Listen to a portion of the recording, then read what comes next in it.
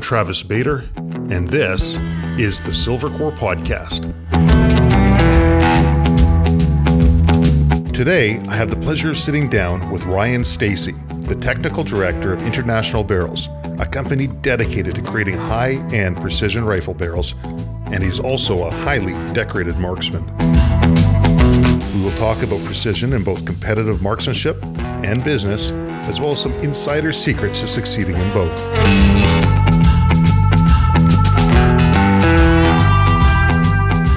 Travis Bader here at the Silver Core Studios, and I'm sitting down with a competitive service rifle and precision rifle shooter since 1994.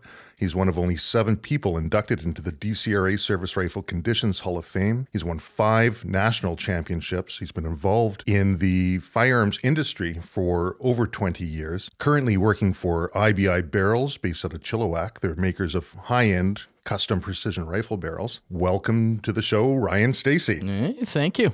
Glad to be here. It's quite the intro. It's weird when you hear all that and it's somebody else saying it. You know, the hard part for me on this one was culling it down because there's a lot of other things that I could have talked about. I suppose, yeah. So, first off, thank you very much for coming here, lending some of your time, Of course. to talk about guns, talk about what you're currently doing with IBI Barrels. Yeah, I love it. Why don't you tell me a little bit about yourself and what led you to become involved in the firearms industry?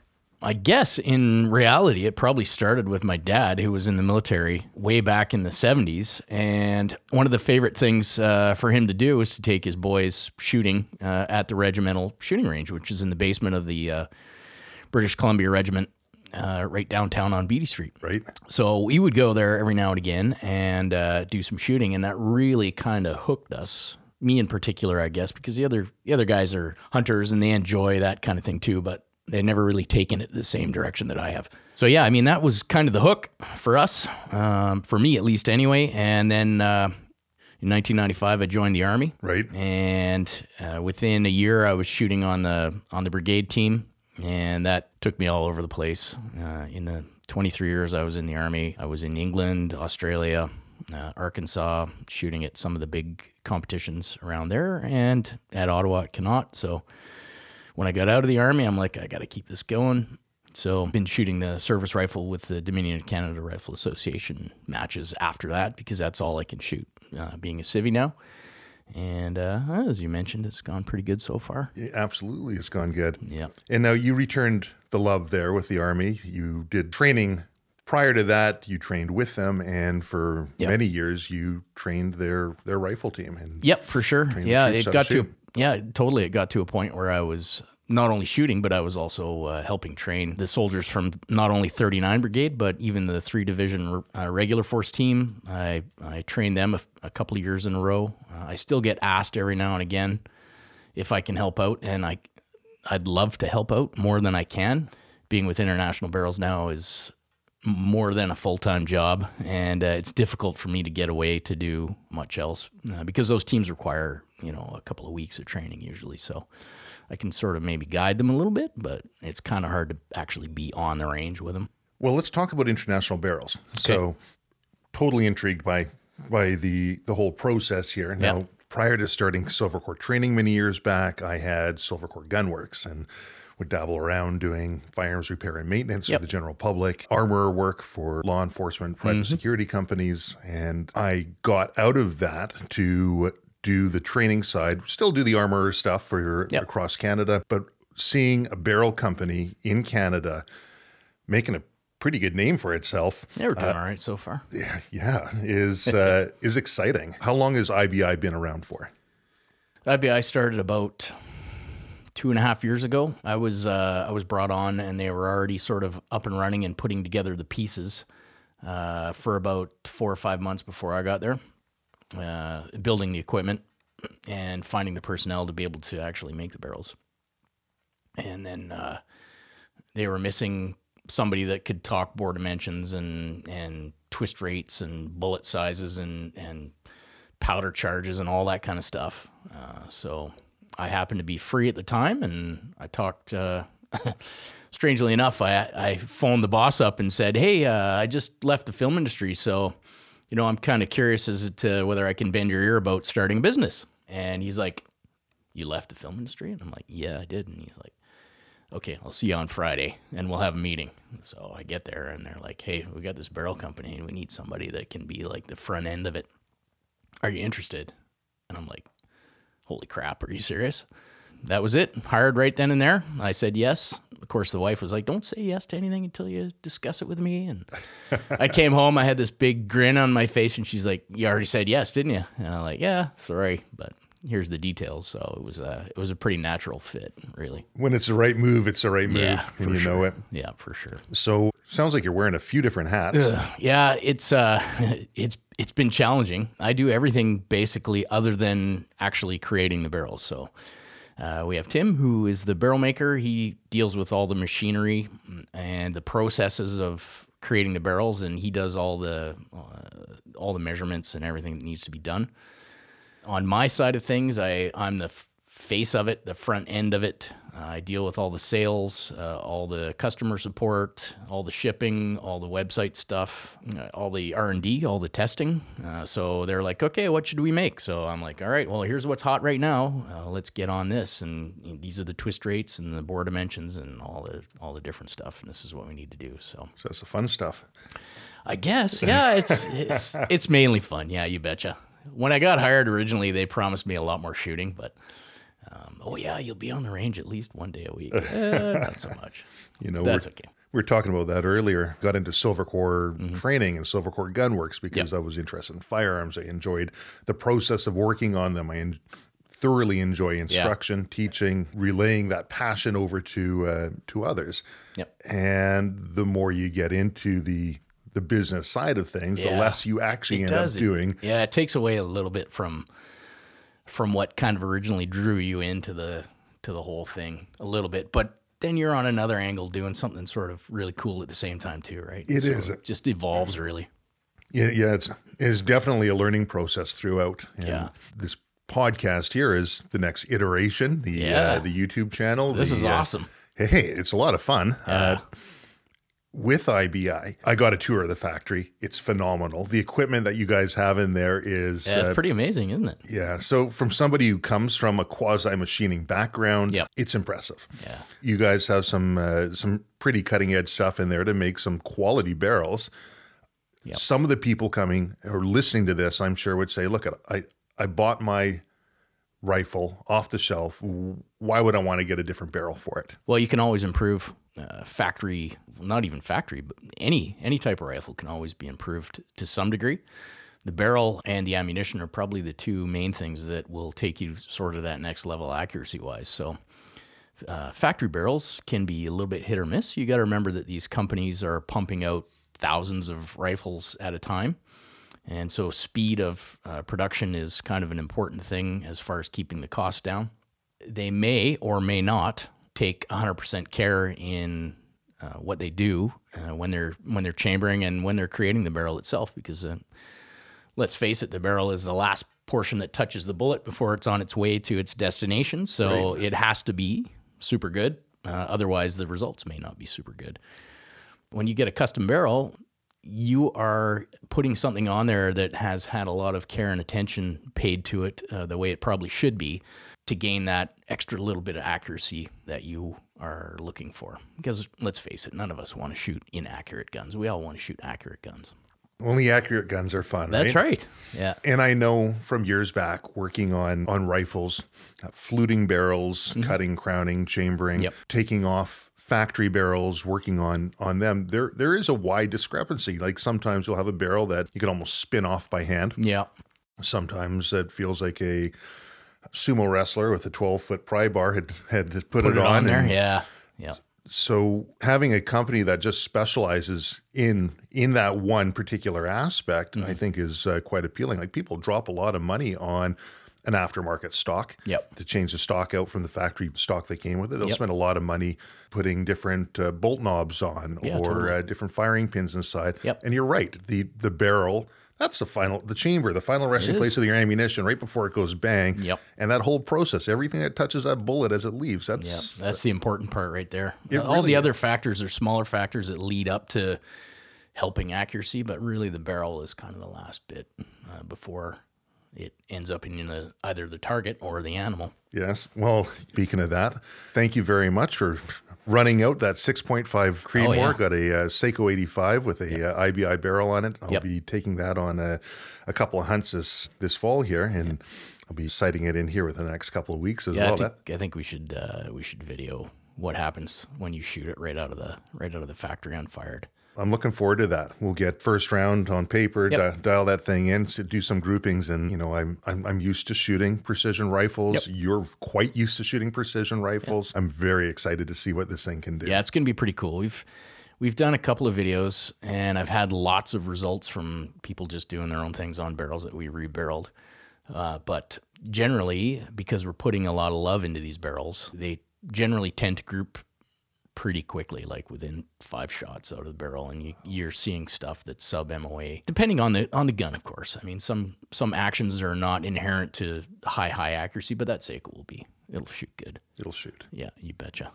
Yeah. So I remember years ago, I reached out to a number of the major barrel manufacturers because I was trying to get to the bottom of some hoodoo, voodoo myths surrounding rifle barrels. Sure. And some manufacturer says, you have to lap. Others say you don't. Some say button rifle. Some say cut rifle.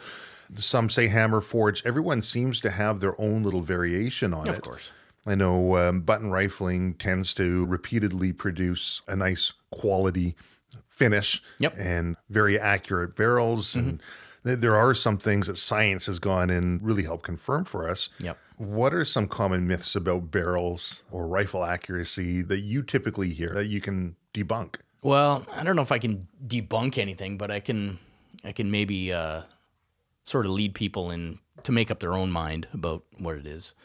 So there's 3 main ways to put rifling into barrels. There's cut rifling, which is a single point cutter, which basically cuts out a very small amount of material on each pass. That one, a lot of people love that. I've shot lots of single point cut barrels, Kriegers, Bartlines, all that. They're awesome. They shoot really, really well. They take longer to make. They believe, well, I guess maybe not believe, but the reality is it induces less stress into the blank because you're just scraping out a teeny amount each time. But I think if you look at the cut rifled barrels on a microscopic level, that cutter is actually cutting out steel and leaving a bit of a rough finish on the inside of the barrel, which is why they sort of have to be lapped at the end. Button rifling, on the other hand, is basically swaging the steel out of the way as you pull the button through the barrel. So you're pressing steel into other steel. So it does induce a little bit more stress into the steel, but there's lots of high-end companies like Benchmark and ourselves that produce button rifle barrels, and that stress that's induced into the steel during the process can be defeated by proper stress relieving in an oven. And I saw that. I saw that at your location. You guys have a pretty neat setup. Can you tell me about the stress relieving? I can tell you a little bit about it. Some of it's secret. Okay. Temperatures and all that kind of stuff and Understood. Times. However, the stress relieving we do gets done twice. So the steel comes from the mill. It's rifle grade steel. And then we cut it, and it pretty much goes right into the stress relieving oven at that point. Gets stress relieved over a much longer period than you might think. The heat up and cool down is more than a couple of days. And then the drilling process and all the other processes that go on get done. And then it goes back into the oven and cooked again after the rifling's been put in. And then more processes done to it after that. So we have a double stress relieving process, which we feel takes care of any of the stresses that might be induced into the steel via the button rifling process. Well, I've seen some of the targets that have been shot, and I think the proof is in the pudding on that. I would like to think so. I mean, man, I've seen some targets that I'm super jealous of that people have shot with our barrels, and I'm like, I am clearly not a good group shooter compared to these guys. It's like, holy crap. Amazing. Speaking of being a good group shooter, yeah, 5 national championships. Yeah. You've won. Yep. 5 service rifle championships in a row, the DCRA National Service Conditions Championships. Service rifle is not really about shooting groups, though. Right. It's a much different game. It's about just making good shots at the right time in a variety of different positions and under different stresses. So how many of those 5 have been with an IBI barrel? With our own barrel. 3 of the 5 have Very been. cool. This year will be number 3 with an IBI barrel, Very cool. providing a win, but my mental management program says I will. Excellent. Yeah, the first 3 I shot with Kriegers, and I mean, they shot great. No problem. I set the national record for the highest score ever shot with a Krieger. And then last year, I was about 1 point away from breaking it with my own barrel, which was pretty awesome. But I made a crappy wind call, and it cost me the record. And my group formed just on the edge of the bull, and I had a couple of fours strung out on the side. And all it was I missed the flag was hanging on the pole, and it was pretty much hanging straight down on one side when I looked up. And I thought, okay, this is good. I got a good zero. I know what's going on here. And I fired my 10 shots. And I looked up, and the flag was hanging down on the other side of the pole now. It wasn't blowing. It was just hanging on the other side of the pole. And I thought, oh, no. Targets came up with the indicators in. Sure enough, my group was on that side of the pole. And that was a 500-meter shoot, right? So it'll make a difference. Yeah. Had I not had that wind shift there, it was a decent group for 500 meters, probably 5-6 inch group. They would have all been in the bull, no problem, and I probably would have broke the record. But wow, that's the way she goes in service rifle. Well, you talk about mental management. Yeah, and that's a huge part of the game. It is. And I would have to imagine making a switch from something that's proven and works from the Krieger to an IBI. Yeah. How did that work? How talk me through that process? Because you've got something, it's very well proven. You're going to have to see some very positive results off of something in order to actually make that. For sure. To be honest with you, I probably wouldn't have switched if I didn't believe 100% that what we were producing would be able to keep up with the Krieger. When you're kind of on a roll and you've won 3 national championships in a row and you don't really foresee anybody sort of getting in your way of a few more, to make a switch like that to something that basically you don't trust, to be honest with you, I probably wouldn't have. I wouldn't have. But because my name's attached to IBI and it's super, super important for me that these barrels shoot just as good as everything else that's out there that's available, we did a ton of testing, and I did a ton of shooting myself to make sure that if I say these barrels are going to give you, really excellent accuracy, that they're actually going to do that. And so a lot of the testing I did, pardon me, it was with factory ammo, and I didn't shoot them off a rest or strap them into some sort of machine. I shot them off a bipod and a rear bag, and with factory ammo. So I wanted to make sure that people could actually reproduce those kind of results themselves. So once that was sort of going with the AR barrels, and I was getting the results that I wanted, I shot them at some local provincial service rifle matches, shot really well, no problems, kept up with my usual scores, providing my mental management was good at the time. And I sort of cut my teeth on them there to make sure that they could keep up. And once I knew that it was good to go, I had no qualms about taking it to Ottawa to shoot at the national championship. And so that was one thing that wasn't even really in my mental management program, because I fully trusted that the barrels could produce, just like the Krieger could. So no kidding. Yeah. That whole mental management thing, and it's a little bit of an aside from a few things I wanted to talk about, but that does intrigue me. Everyone talks about, with a lot of activities, a lot of sports, it's 90% mental and 10% doing, yet all of the training around most activities, most sports, is going to concentrate on that 10%. Yeah. And I've always found that whole mental side of the picture, if you are confident in your abilities and you know what your end outcome is going to be, I've never found it more black and white than I have in the shooting sports. And maybe that's just because that's my background is with firearms. But you see right away on the paper or the clay bird or whatever it is you're shooting at, if you miss and you're getting down on yourself and you continue to miss. If you hit and you know you can hit, you just keep hitting. Self-perpetuating kind of thing. I find that, It's funny, to me, the mental management side of it is really kind of, and this is my mental management program speaking, not arrogance. The mental management side of it is what separates me from the rest of the guys that shoot service rifle. They're all just as good trigger pullers as me. There's probably even guys that are better trigger pullers than me. But where I excel is in managing my shooting, not actually the shooting portion of it. That's a basic skill that tons of people have, but not a lot of people can actually manage their shooting. So, for example, in service rifle, we have targets that appear and then disappear. We have rapid fire matches where you're engaging multiple targets in a certain amount of time. You have to start standing. You have to go, prone. You have to run and shoot, and the target only appears for a few seconds. We have a 500-meter rundown match where you shoot 2 shots at 5, 4, 3, and 2, and the final one at 2 only appears for a few seconds, and you got to whack it with 2 shots, and it's a figure 12 on a stick, which is only 18 inches wide and 22 tall or something like that. Yeah. And you gotta make sure that you shoot when the crosshair is on the target. So for me, the managing of it, not even managing like the shooting portion now, it's sort of evolved for me into managing how I think about managing my own thoughts at a match.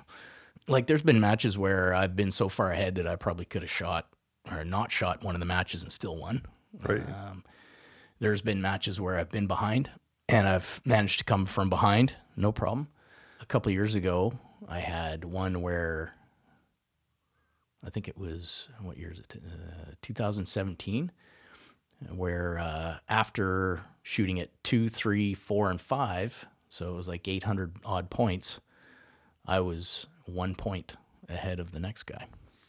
The next guy was an awesome shooter, and he was hungry. And I thought, wow, honestly, I've never been pretty much tied with somebody.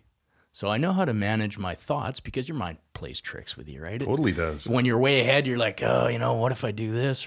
But when you're behind, it tells you different stuff. And I dealt with that previously and figured out how to deal with it. But I'd never really been tied with somebody. So going into the next stage of that shoot, my mind was saying stuff to me that I'd never heard it say before. This is like tied, and it was coming out with all these weird things and totally trying to mess me up. So my mentors, as far as the mental management side of things go, is Keith Cunningham and Linda Miller, who produced some of the books. Yeah. So Keith and Linda were coaches of mine the first time I ever went to Bisley with the Canadian Forces team, and that's kind of where I started on this journey of mental management, and they really guided me in the right direction, and I picked it up. I like to think I picked it up pretty quick, and I sort of put it into play, and I sort of added a few of my own things as far as my training goes. And then, so anyways, when I was tied, I was like, I have no idea how to handle this. So I can't remember whether I phoned Linda or I emailed her and said, hey, here's the situation. I'm tied and then going into the second stage in a day or two, and my mind is telling me stuff that I'd never heard before. How do I deal with it? And I think I probably already knew the answer, but sometimes you just need somebody that you trust to tell you the same thing. Right. And Linda just said, just focus on the performance, you idiot. Right. And I knew that was the answer. And I'm like, okay, all right, yeah, you're right. And so blinders on. Yep. Just focused on firing good shots. Didn't worry about all the stuff that my mind was telling me or what anybody else was doing. I just focused on sending perfect shots downrange into the target. And it was a very interesting match because I saw my close competitor lose his mental management program in the middle of the match because there was a rapid fire match that we had to shoot. It was 300 meters and it shot on 2 figure 11s. And they come up for 30 seconds and you have to drop into the prone position and shoot 5 shots on each with the mag change in the middle of it.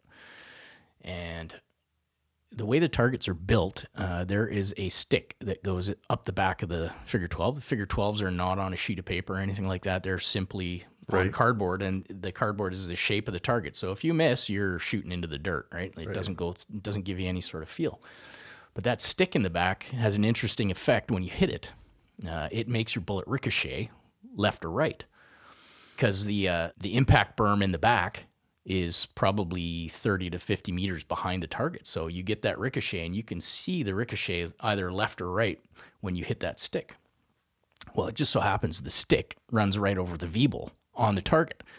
So when I got a ricochet, I knew that I was hammering that V-bowl, because if you miss a little bit left or right, it just goes through the cardboard and it doesn't ricochet. Right. Well, pretty much every bloody shot I fired on that rapid, I saw a ricochet left or right. So when I finished that match, I thought that's going to be like a 50 out of 50 with probably 10 Vs out of it, which is about as clean as you can get. And I think I've only ever shot a clean score like that like 3 or 4 times. Wow. In the entire, I don't think I've ever shot it in Ottawa, because of the wind is super challenging, right? So anyways, what happens is the people that are operating the targets in the butts pull the target down, and they put these orange plugs in it so that you can see your fall of shot. Not only can you see your fall of shot, but your competitors can see your fall of shot as well. So the targets came up, and I happened to be watching the guy who was right on my tail, and his target came up, and I had a look, and he had not made a perfect wind call, and he had some shots that were strung out on the side of the target into the 4 zone, so he dropped a few more points. And then mine came up, and it was a 50 with 9 Vs. Wow. And there were 2 clusters of orange pasters dead center in both targets on the thing. And I looked over at him, and I saw him scan over to my target and look, and he just, arms flew up in the air, and I think he swore, and, it was at that exact second I knew I had him. So there's 2 things that you brought up, and then one of them you said, I don't want to be cocky about this, but this is my mental management process. It's funny as an observer, and I haven't shot nearly the number of competitions you have. I've done a handful here and there, quite enjoy it, but it's always funny to watch the group. It's funny because everyone's measuring each other. They want to see where everyone's at. And, yeah, sure. There's some posturing, and of course. And, Psychology 101, they talk about something called the Sports Illustrated curse. And you watch it. You watch these people that come in, and they're bragging it up, and they're talking about how, and that's their management process. They figure through intimidation or positive, very vocal, positive self-speak, they're going to bring themselves up. Yeah. The thing I've quite often found is, which is very interesting and unique, particularly in yourself, you're very well accomplished, but you don't see any of that. And I attribute that likely to the Sports Illustrated curse, because if you're on the front cover of the Sports Illustrated, it's probably because you're at the peak of your game. Yeah, right? most likely. And there's only one place for you to really go, and that's down. Yeah.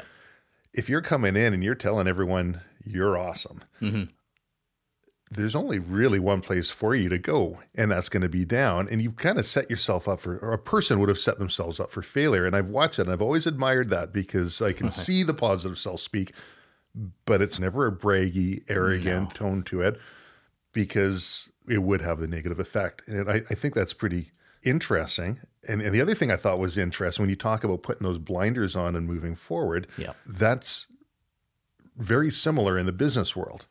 You can be looking around all the time and being defensive. What's the other person doing? What's somebody else saying about me? What other barrel manufacturer is doing something different? Or you put in that mental management process, you put those blinders on and say, what do we have to do to be the best? That's right.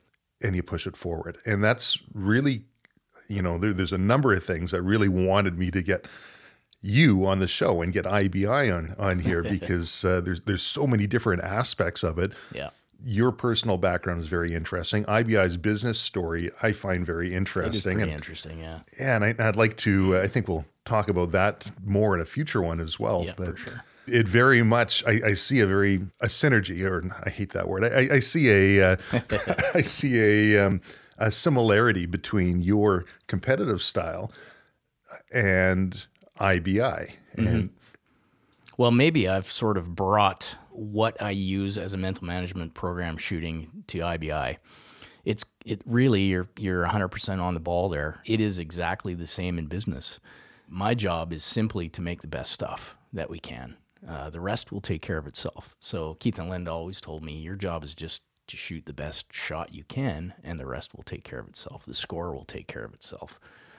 So that's all I do. People make broad goals about all kinds of stuff when they go to shooting competitions, and I always tell them, hey, your goal is way too broad. You need a smaller goal, a manageable goal that you can achieve. Don't go into a competition saying, I'm going to be national champion. Go into the competition and say, I'm going to fire 100 perfect shots. And then when that finishes, guess what? You'll be the national champion. Right. So in the business end of it, of course, my goal was not to make the best barrel ever. My goal was just to have one of the best processes in making the barrel. And then in the end, you get all the results that we're getting now. You get guys sending me groups that I could never bloody shoot. So, and that's how it works.